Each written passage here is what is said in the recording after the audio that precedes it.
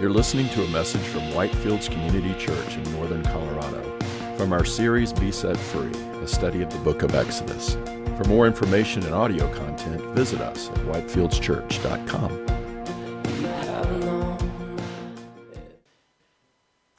Would you please open with me in your Bibles to the book of Exodus, second book in the Bible.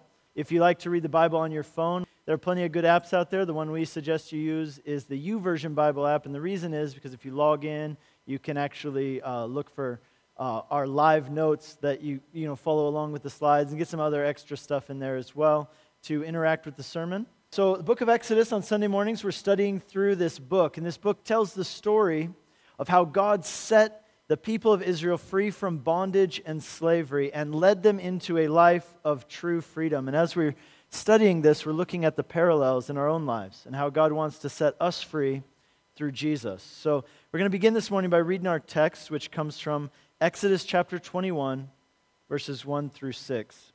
Now these are the rules that you shall set before them. When you buy a Hebrew slave, he shall serve 6 years, and in the 7th year he shall go free for nothing.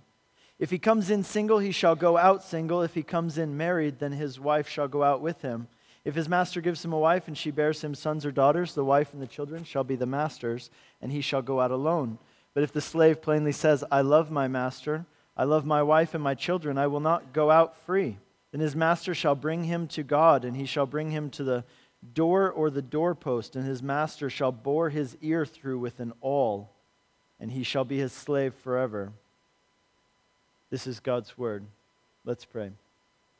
Lord, as we come to your word this morning, we are desiring to hear your voice. We're desiring to learn from you and put these things into practice, Lord, that we could have lives that honor you and, Lord, lives that are rich and healthy and full of joy. And we thank you, Lord, that that is your desire for us, to give us life abundantly. So this morning we ask, Lord, that you would help us to understand these words, especially this morning, Lord. These are some words that at first seem very difficult to understand and really get, and especially how do these apply to us. So we ask that you would give us insight into your word. You'd help us to put these things that we learn into practice, that we might live for you and for your glory. In Jesus' name, amen. How many of you have ever played Bible roulette? Do you know what Bible roulette is? Bible roulette is that thing that you do where you're like, okay, God, I want you to speak to me. And so you grab the Bible, and you just close your eyes, and you open it to a random page, and you just put your finger down like this, and then you open your eyes and you're like, all right, I'm going to read it and see what it says. Let's see, is God, he's going to give me a verse that I need to read. And how many of you have done something like that before? And how often has it turned out that you do that, and you're like, okay, if the ox gores a slave, a male or female slave, then the owner shall give to their master 30 shekels of silver, and the ox shall be stoned to death. And you're like, well, I'm not really sure what to do with that. I'm pretty sure that will never happen to me. So what are you trying to tell me, God? Does the ox represent something? Am I the ox? Well, what are you trying to say, God? Well, maybe what God's trying to tell you, by the way, is that that's not a very good way to read the Bible. It's not a good way to study the Bible. Instead, it's much better to do like what we're doing here on Sunday mornings, where you go through an entire book, you take things in context, you go through verse by verse. But today, we're actually studying the chapter that contains a lot of verses like that one I just read you. The book of Exodus is a really exciting book, for the most part, right? So it's a super exciting book, rivers are turning into blood, bushes are catching on fire, the earth is shaking, God's speaking. It's amazing, right? The Red Sea splits in half. But then there's the other part of the book. And today, that's the part of the book that we have come to. The book of Exodus, like I said, very exciting, except for that other part of the book, which is the part we come to today, which is a lot of laws and regulations and verses about what to do if your ox gores somebody's slave and what to do with that. And it's really easy to say, wow, this stuff is kind of weird, and I don't get it, and it's not quite as exciting as the stuff that you just read about. Maybe we should just skip over this. Maybe you say, Pastor Nick, can we just maybe skip over this, get to something else that's pretty exciting? But we're not going to do that. But here's the thing. I got to tell you this. I'm dead serious. This, surprisingly, is one of the sections that I've been most looking forward to teaching. I often find that those sections where you have to dig a little to find out, okay, what's this all about and how does this apply to me? Those are sometimes some of the richest texts for us to read. And I believe that by the time we're done here this morning and even next week too, you're going to understand why I've been looking forward to these sections. And here, I'll just give you a hint. It's because you can't really appreciate Jesus. You can't fully understand the gospel or even what it means to be a Christian unless you understand the concepts that are being talked about here in this section. So hang with me and I'll show you what those are. The title of today's message is Free to be a Slave. Free to be a slave. You know, whenever you study the Bible, there are two questions that you have to ask yourself about any given text. This will actually really help you as you study the Bible for yourselves as well. There are two questions you always want to ask. The first question is, what did this mean for them in their context of their time? What did this mean for them? And the second question you want to always ask is, now how does that apply to us? How does that apply to us? So what does it mean for them and how does that apply to us? And that's actually how we're going to break down this text today. What did it mean for them? And then how does that apply to us? So first of all, let's talk about this. What did this mean for them? I want you to picture a scene in your mind's eye. There's a wife.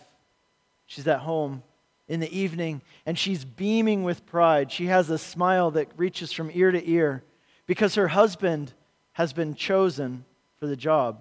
He didn't apply for the job. He didn't even know that he was up for the job, but he was chosen for it by the community, by someone else. But for this wife, this just affirms everything she's always known about her husband, always believed about her husband. And now finally he's getting the recognition which she knows that he's always deserved, that because he's a man of character and he has genuine faith in God and he's a faithful man and he's a trustworthy man, and she's so proud of him.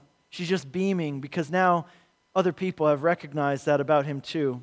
People have been coming over all day to congratulate him on this appointment. And finally, now it's the end of the day, and everybody's gone to bed, and it's just the two of them there at home. And he's kind of got that look in his eye. He's never been a man of many words, but he's got that look in his eye where he's just kind of staring at stuff, and he's clearly, his mind is full of thoughts. And she asks him, "What are you thinking about?" And he says, "I don't know if I can do this." And she says, "Oh, honey, I know you can do it. I know you'll be great at it, actually. Everyone knows that you're going to be great at it. That's why you were picked." But he says, "Look, I understand. There's a lot of responsibility here. Everybody in the community is going to be looking to me. Their lives and their livelihood are going to be in my hands. Because you see, today, this man, his name was on a list, and he was chosen to be a judge for the nation. For the first time in their history of their people, there is now an appointed office. He will be the judge for the people, and the people will bring their cases to him, and he will give them judgments, and he will give them decisions. But he has no idea. How's he going to do this? What does he even do with that? How can he be sure that he'll make good decisions and good judgments and be faithful to the people and do a good job? You see, it's only been a few weeks since Moses was acting as judge for all the people. People would come to Moses with their issues and their conflicts and their cases, and Moses would give them direction. He would tell them the will of the Lord for their situation. He would give them justice. But with 2 million people to care for, it wasn't a good system. I mean, there was a line a mile long. You might have to wait weeks, even months, to get your case heard, even if it was just a minor case.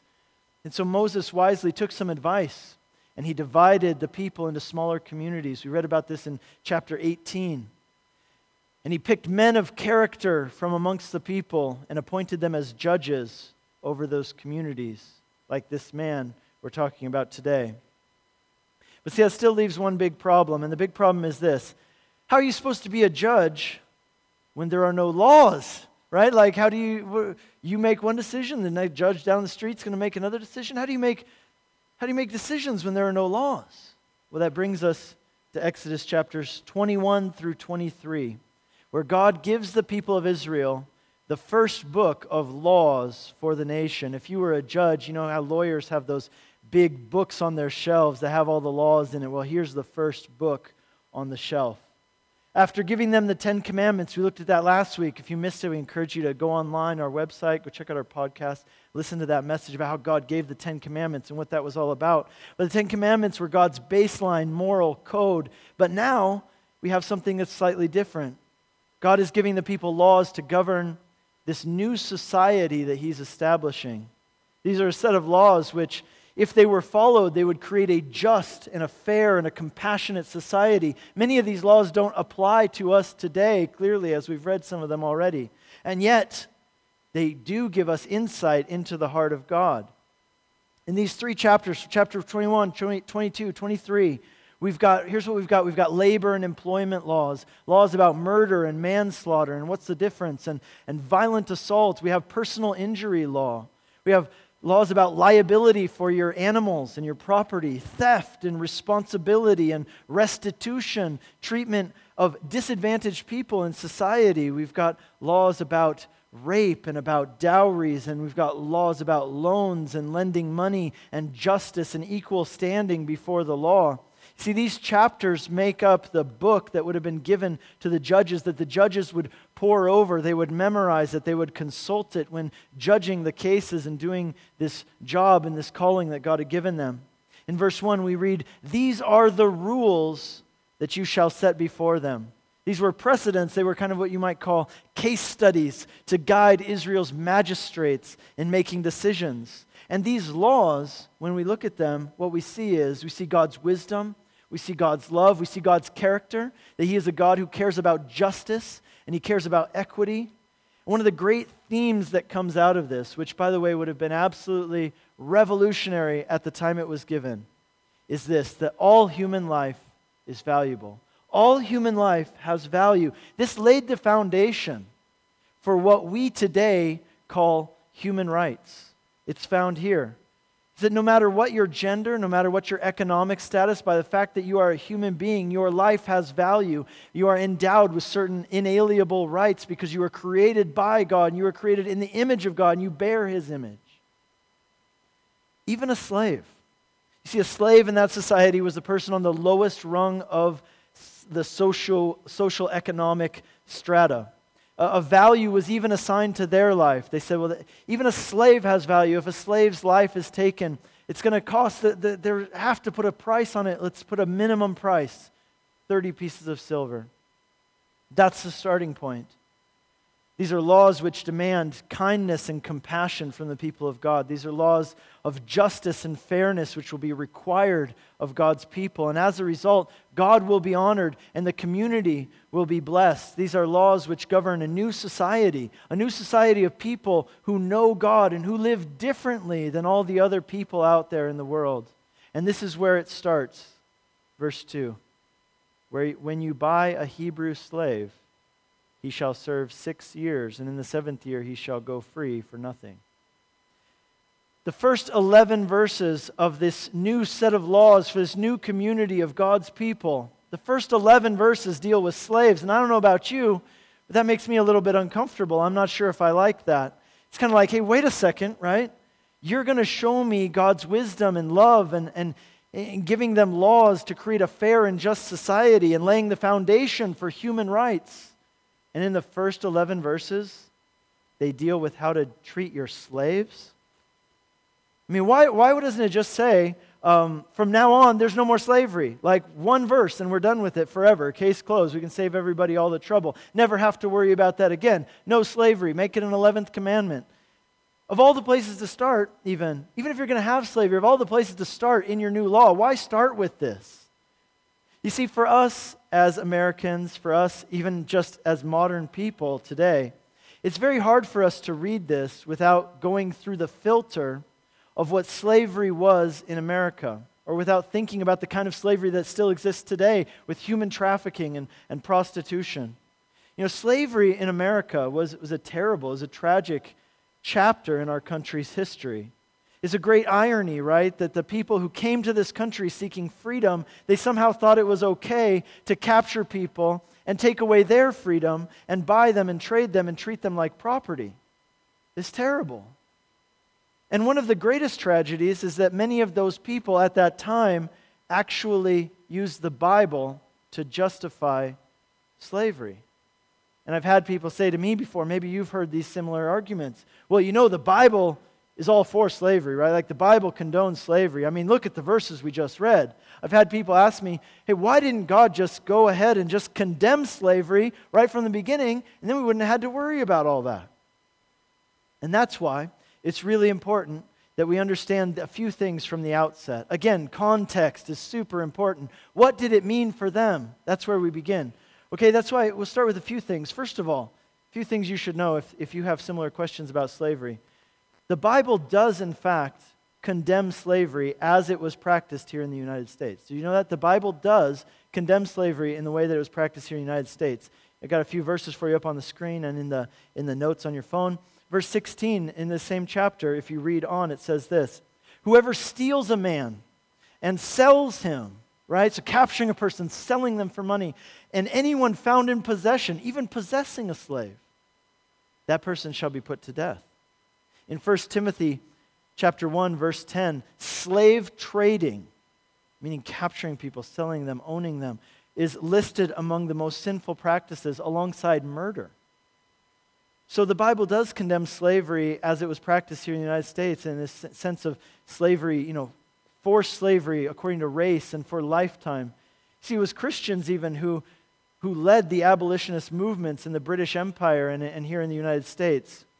So what is this that we're talking about today? What's being described here in these 11 verses is not slavery in the way we generally think of it. It's what we would rather call indentured servitude, which was not based on race.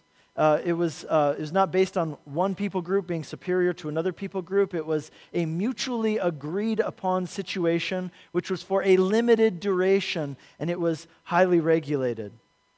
Now that still begs the question. Somebody might still ask, yeah, but still, why didn't God just say, no slavery? Like, get it done with. Like, why not just do that? And there's actually a very good reason for that, which is what we're going to talk about here at the beginning. The reason is because indentured servitude actually served a lot of very good purposes in that society. And it actually helped people, especially people who were poor, and especially people who had been the victim of crimes. And so to get rid of this would have actually hurt those people rather than help them. So see, context is so important. And it's hard for us to do because of, what has happened in our own country and what we know of slavery in the world today. But as hard as it is to do, I want to ask you to try to understand what this meant for them. There were 4 basic reasons why a Hebrew person might become a slave or a servant of another Hebrew person. I got 4 reasons for you. The first one was this: it was a way of escaping poverty. A way of escaping poverty. In cases of extreme poverty, if I can't provide for my wife and my kids, what am I going to do? Right? There's no welfare system. There's no social safety net. There's nothing to fall back on. There's no nonprofits out there that help people, right? There's nothing, none of that. So you've fallen on hard times. What are you going to do? Well, here's what you would do. You'd see a wealthy person in your community, and you see how they're living. And so you would go and you would knock on their door, and you'd ask to speak with them, and you'd say, "Hi, my name's Nick. I've got a wife and a couple of kids, and I can't feed them. I mean, I get work sometimes, but it's not consistent, and I can't put food on the table, and my family's suffering for it. And I just want to ask you, I see that you have stuff, and you have a property, you've probably got a lot of work. I want to offer that if you would be willing to take us in and provide shelter for us and food and maybe some basic necessities, then I would be your servant. I'll do whatever you need done around here, whether it's odd jobs or feeding the animals or painting or whatever. We just need some help getting our feet back under us." You see, God didn't abolish this kind of slavery, or this indentured servitude rather, because this provided a way for people to escape poverty. This wasn't exploitative, right? It wasn't exploiting people. Rather, it's just the opposite. It was compassionate. It was actually empowering people to get out from under the crushing burden of poverty. But here's what God did do. He said, okay, there's this practice. I'm going to put parameters on this practice. I'm going to prevent the poor in this practice from being taken advantage of. In Leviticus chapter 25, verses 39 and 40, here's what it says. It says, if your brother, now again, that term, brother, if your brother becomes poor beside you and he sells himself to you, you shall not make him serve as a slave. He shall be with you as a hired worker and as a sojourner. He shall serve with you until the year of Jubilee. In the year of Jubilee, all the slaves, all the indentured servants were set free. And so there was a provision in there to ensure that no one would be held against their will as a slave for life. This kind of agreement was what we would generally think of maybe even as apprenticeship, right? You weren't supposed to treat this person as a slave. You were to treat them as a hired worker. You were to pay them a wage, and you were to teach them a trade. So in other words, you're not using this person, you're not exploiting this person, rather you're actually helping this person. You're getting them out of poverty, and you're helping them get on their feet and giving them some skills that they're able to take somewhere else and work with. And you were to view that person as a brother, not as somebody who was any bit less than you. This was a contractual agreement for a limited period of time to help a person who had fallen on hard times.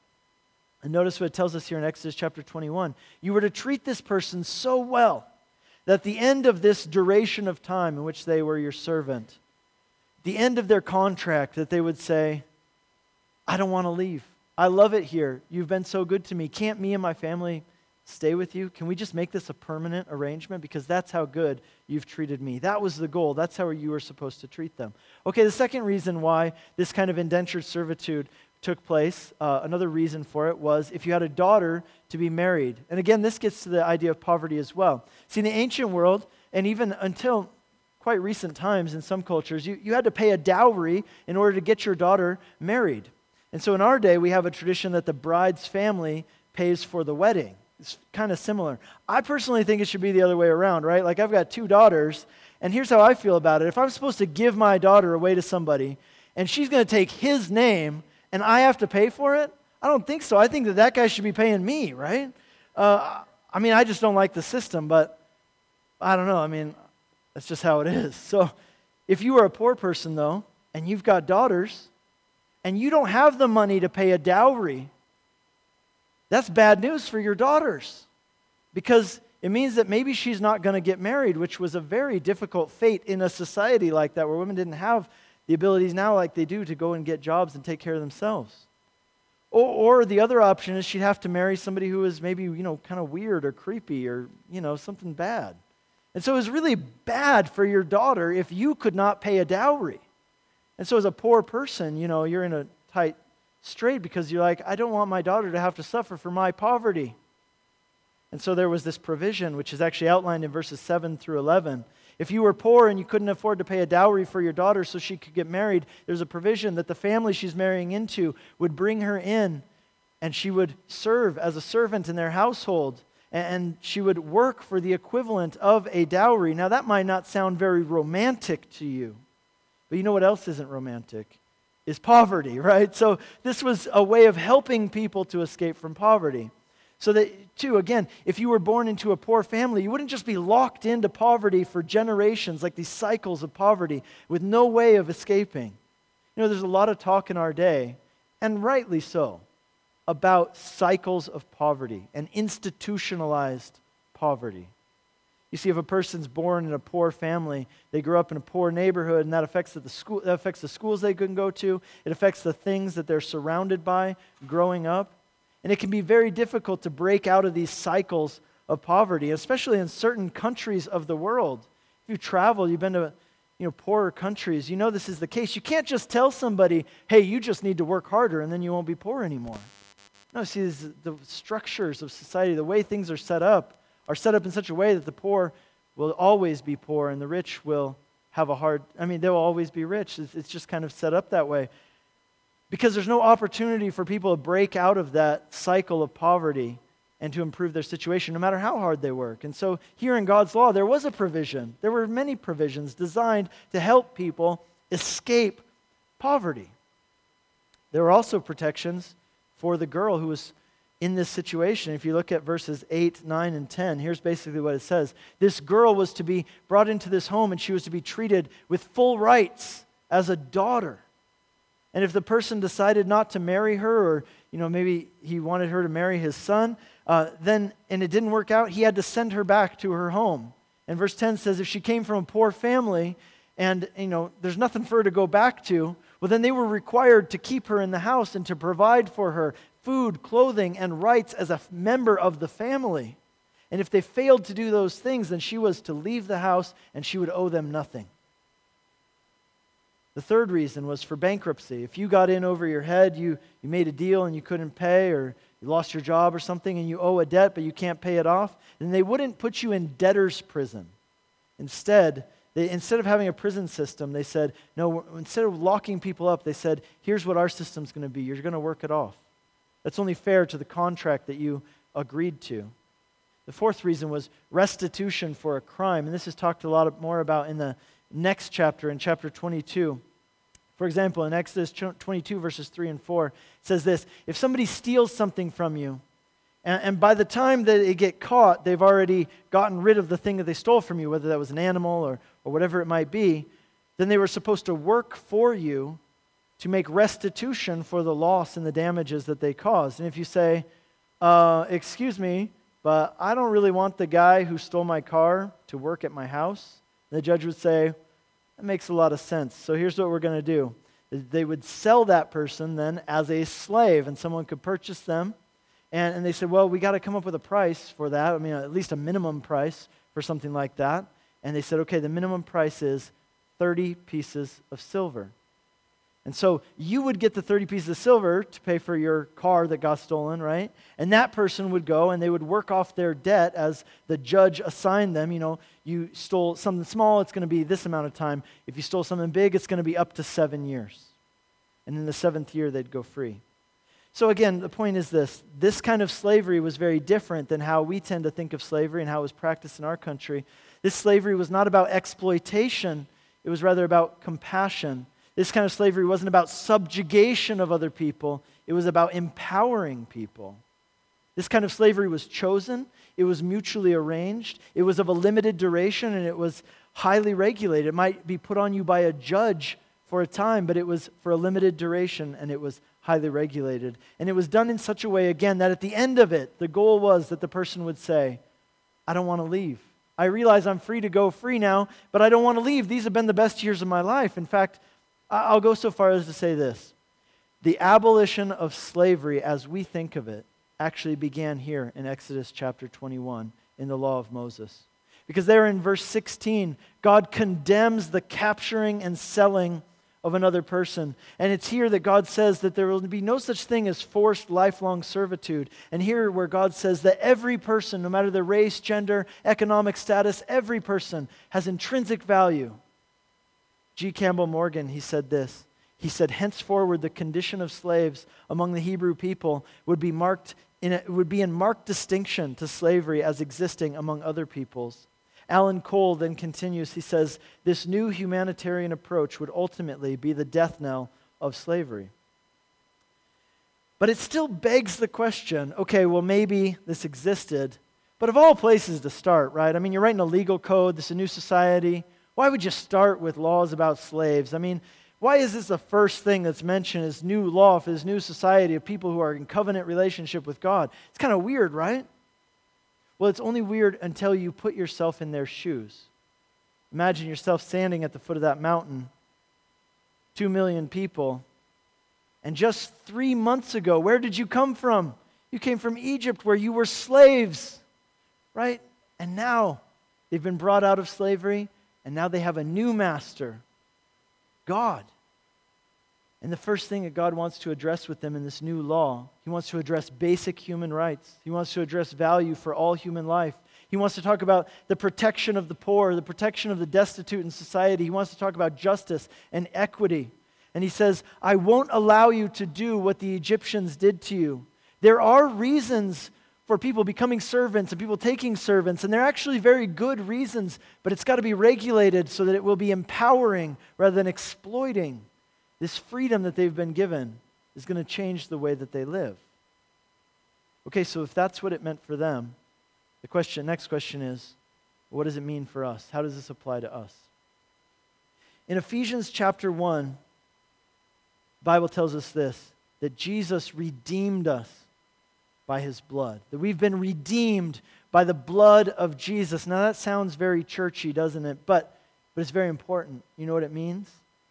That word redeem, it's actually a very unique word for the person who would have heard that, especially in the ancient world. The person who would have heard that word, they would have caught the correlation of what redeem means. Redeem referred actually to this. Here's a definition for it. Liberation produced by the payment of a ransom. It was actually used in regard to purchasing a slave in order to set them free. The word redeem. They're saying Jesus purchased us by His blood in order to set us free. That's the message. Again, redemption, it means liberation procured by the payment of a ransom. And it paints this vivid picture, which actually very much draws on what we're talking about here in Exodus, that in the ancient world, if a person owed a debt and they were unable to pay that debt, then they would have to become a slave until they could either work off their debt, or in very rare cases, someone might step in and pay that debt for them. Maybe they have a wealthy family member or someone who could come in and they could pay that debt. In which case that person would be redeemed. They would be released from that and they would be set free. And what the Bible's telling us is that this is what Jesus did for us. Every one of us, me, you, we owe an enormous debt that we have no way of paying off. Absolutely no chance of ever paying it off. No matter how hard we might try, no matter how long, we'll never be able to pay it off. We could never work it off in a million years. And as a result, we're not free. You see, God gave us life, but we sinned against Him. We've fallen short of what He called us to be, and as a result, we're enslaved, and we have no hope of ever being able to pay off this debt and make it right. We're stuck, we're trapped, we're even condemned. But Jesus, because of His great love for us, He stepped in and He paid that price for us because He was the only one who had that kind of capital to be able to pay such a great debt. But in order to do so, what did it cost Him? It cost Him everything. It cost Him His very life. See, this is the message of the gospel. That your debt, your sin is so great that nothing less than the death of God Himself could pay that price. And at the same time, the message of the gospel is this, that God loves you. He loves you so much that He was willing to do that for you. He was willing to give everything for you. And He has done it. In Jesus, on the cross, He redeemed you by His blood, His life given for you to pay your debt and set you free. But here's the thing. Are you really free? Are you really free? So here's what it says also in the Bible. In 1 Corinthians chapters 6 and 7, Paul the Apostle says 2 times in 2 chapters, "Do you not know that you are not your own? Do you not know that you're not your own? Because you were bought. You were purchased with a price, a great price." He says, "Therefore, glorify God with your life." So wait a second here. What's Paul saying? He's saying Jesus redeemed us. So we're free, right? He redeemed us by paying our debt. And now, Paul's saying, now we belong to Him. We have a new master, a good master, but a master still. Now maybe you say, wait a second, just hang on. Does that mean that we are now slaves to Him? Turn with me, if you have your Bible with you, turn with me to the Gospel of John, chapter 15. John, chapter 15, Gospel of John. Jesus is having His last meal with His disciples. In just a few hours from now, He's going to be arrested. He's been betrayed by one of His closest friends and confidants. The person who's been with Him for 3 years. He's brought him into the inner circle, and now this person has betrayed Him. This person has sold Him out for a price of 30 pieces of silver. 30 pieces of silver. Why does that ring a bell? I don't know. Maybe you know. The other place that's mentioned, 30 pieces of silver. Where is that mentioned? 1,400 years beforehand, it was mentioned in the book of Exodus when they said we've got to put a price, a minimum price on life, and here's what it's going to be, 30 pieces of silver. That's the price for taking the life of a servant. You know what Jesus is saying? He's saying, I am becoming that servant. I will become the servant. I will take your place, and I will pay that debt for you. But before that happens, here He is. He's having this last meal with His disciples. 3 years together has now culminated in this moment. And during this dinner, He tells them this. He says, guys, greater love has no one than this, that someone would lay down his life for his friends. And then He says this, no longer do I call you my servants, for a servant does not know what his master is doing, but I call you my friends. Because all that I've heard from my Father, I've made it known to you.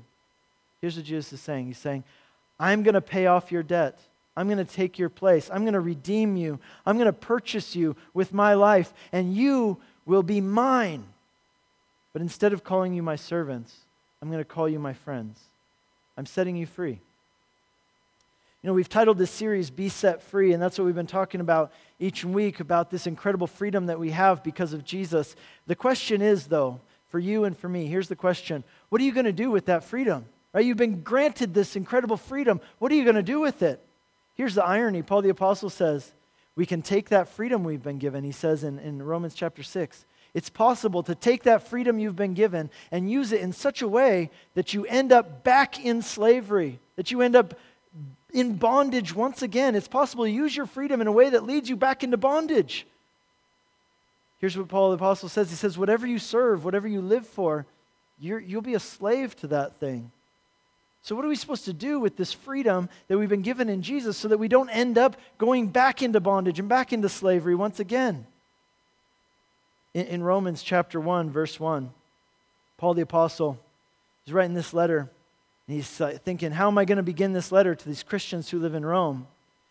You know, how am I going to start this letter? So maybe he jots down a few things. You know, Paul, big-time missionary and apostle. No, that doesn't sound very good. That's not a good way to start this letter. These people don't really know me. All right, I say, Paul, author of several books of the Bible. That'll really make them like me, right? He said, no, that doesn't seem like a good idea. Here we go. Paul, a bondservant of Christ Jesus. A bondservant. Well, I thought you were his friend. Why are you calling yourself a bondservant?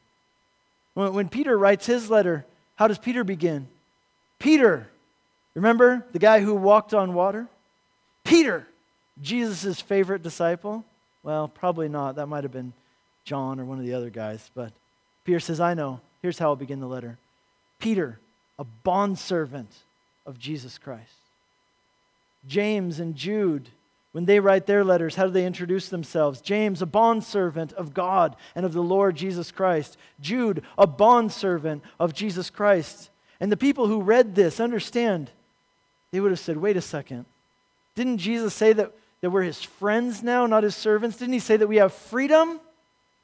Why would you call yourself a bondservant? Well, what's a bondservant? Well, I'm glad we studied Exodus chapter 21. If you can come back there with me or open your Bible, Exodus chapter 21, beginning in verse 5. We read it earlier. We're going to read it again. It says this, but if the slave who's been set free, plainly says, I love my master and I love my wife and my children, and I will not go free, then his master shall bring him to God, and he shall bring him to the door the doorpost, and his master shall bore his ear through with an awl. You know what an awl is?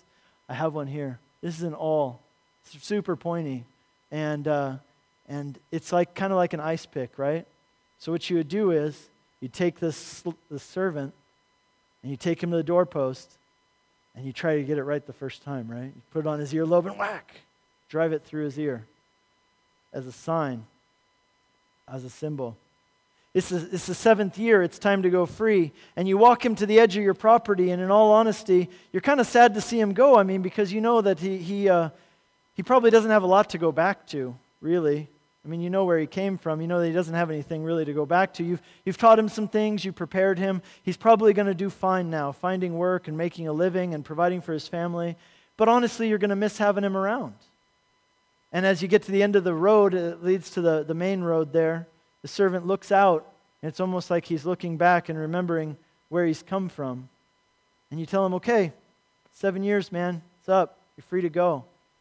And he turns back to you and says, but I don't want to go. I don't want to go. You've been good to me. I love you. Look at what you've done for my family. Look at what you've done for me. We've had it so well here. I want to stay. I'll be your servant forever. This is the best possible life that I can even imagine. Being under your roof, working with you, serving you. That's what I want to do for the rest of my life. And you say, are you sure? Because it's going to hurt a little. I mean, have you seen one of these things?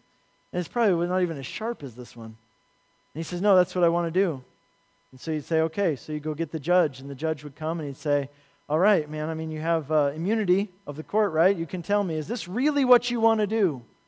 You say, yeah, this is what I want. And he says, okay, come and stand next to the doorpost. It's going to hurt a little bit. He says, all right, just try and get it right the first time, right? And so, whack! A bondservant was a slave by choice. It was a person who had been granted their freedom, and then they used that freedom to freely choose to become a servant for life. because they loved their master, because serving their master wasn't oppressive, it wasn't exploitative, it was wonderful, it was life-giving. And for Peter and Paul and for James and Jude, this is what it meant to be a Christian. It meant to be a bondservant. It meant taking the freedom that they'd been given in Christ and saying, I want to use my freedom to serve Him forever because He's been so good to me. Because I can remember where I've come from, what He saved me from. I don't want to go back to that. That's bondage. There's nothing else I would rather do with my life. There's nothing that I could ever imagine in life that would be so meaningful and fulfilling and life-giving than to serve Him all the rest of my days. Now you might ask, who in their right mind, after being granted freedom, would give up their freedom and become in that kind of situation, right? But you know what's interesting is that many secular writers, not even Christian writers, many secular writers have noted that one of the main times that this kind of situation happens, when people are willingly give up their freedom, is for certain situations. One of them is, for example, for a career. I mean, people give up their freedom of their own volition all the time, for a career, for a family. I don't know if you've had kids, but if you had kids, you know that you kind of give up all your freedom when you have kids, right? If you have a job and you like how much that job pays you, except you got to work 50, 60 hours a week. In other words, you're going to give up your freedom in order to have that job, and you're going to do it willingly. If there's something that you want that bad, you will be willing to give up your freedom, and at the end you'll say, I did it of my own volition, and it was totally worth it. Another example, maybe the best example, is when people are in love. They give up their freedom. You know, marriage, if you're single, you're kind of free to go and do whatever you want, whenever you want. You can spend your money however you feel like. But then you meet someone and you get committed to them, and then suddenly you don't have any more freedom. And you might be 40 years old, but you've got to call up and ask for permission if you want to go somewhere, right? Like, hey, honey, we're just going to go down and we're just going to hang out with the guys a little bit. Yeah, that's fine. I'll be home in a few minutes. I don't need to go. Right? Like, oh, honey, hey, I found that thing that I've been wanting to buy, and it's on sale, and I thought maybe I could buy it. What do you think? Yeah, no problem. I can wait until Christmas. That'll be fine, right? You're 40 years old. You have a job. You're making money, and you still have to ask for permission. You've clearly given up your freedom. Now, who in their right mind would do something like that? Well, someone who's in love. That's who. Because they would say to you, yeah, I give up my freedom, but do you know what I get to go home to? Do you know the support and the encouragement that this relationship has given me for all these years? It's more than worth it. There's nothing more I want. You see, here's the deal. Everyone is mastered by something. The freedom you have is in choosing what you will be mastered by. Everyone's mastered by something. Here's your freedom, choosing what you will be mastered by. And there's only one way to be truly free, and that is using your freedom to become a bondservant of Jesus Christ. In John chapter 8, Jesus is talking to a group of people. And here's what He says. We'll finish with this. He says, if you abide in my word, then you are my disciples, and you will know the truth, and the truth will set you free. And they answered Him. They said, well, we are offspring of Abraham. We've never been enslaved to anyone. How is it that you say that you will become free? And Jesus is saying, truly, truly, I say to you, everyone who practices sin is a slave to sin. The slave does not remain in the house forever, but the Son remains forever. So if the Son sets you free, then you'll be free indeed. Here's what Jesus is saying. He comes to this group of people. He says, I'm going to bring truth into your life. It's going to set you free. And they say, well, wait a second. We don't need you to set us free. We're already free. And Jesus says, are you? He says, I promise you, you're not free. You're a slave to something. I promise you that. You might be a slave to your pride. You're a slave to success. You're a slave to the American dream. You're a slave to lust and desires. You're a slave to what other people think about you. You're a slave to comfort. You're a slave to security. All of these things are masters which you serve and which will absolutely, if you serve them, they will absolutely disappoint you and they will absolutely crush you. And they will make you their slave. But Jesus says, I've come to set you free, truly. I became the perfect servant for you, in order to take your place and to pay your debt. And the way to be truly free is to become a bondservant. It's to make me your master. This is the essence of what it means to be a Christian. It means that Jesus has paid your debt. He set you free. And when you really understand that, what He's done for you, how much He has loved you, and what He offers you in a relationship with Him, it calls you to turn and to use the freedom that He's given you and say, because of all that you've done for me, there's nothing I want more than to serve you all the rest of my life. And it's in giving your life to him who gave his life for you that you will experience true joy, true fulfillment, and true freedom, both now and forever. And I encourage you to do that today. Would you please stand with me and we'll pray. Lord, we thank you for the freedom that you have given us in Christ. We thank you, Lord, that you set us free from the debt of sin that we owed. Thank you, Lord, that you made us free. And now, Lord, I pray for all of us in here that we would come to that place today where we would understand that gospel message so much that we would say, there's nothing I want more in life than to use my freedom to become a slave by choice, a servant of Jesus Christ for the rest of my days, because you gave your life for me, and it is my pleasure and my honor to give my life for you. Lord, would you do that work in our hearts and our lives today? In Jesus' name, amen. You've been listening to a message from Whitefields Community Church in Northern Colorado from our series Be Set Free, a study of the book of Exodus. For more information and audio content, visit us at whitefieldschurch.com.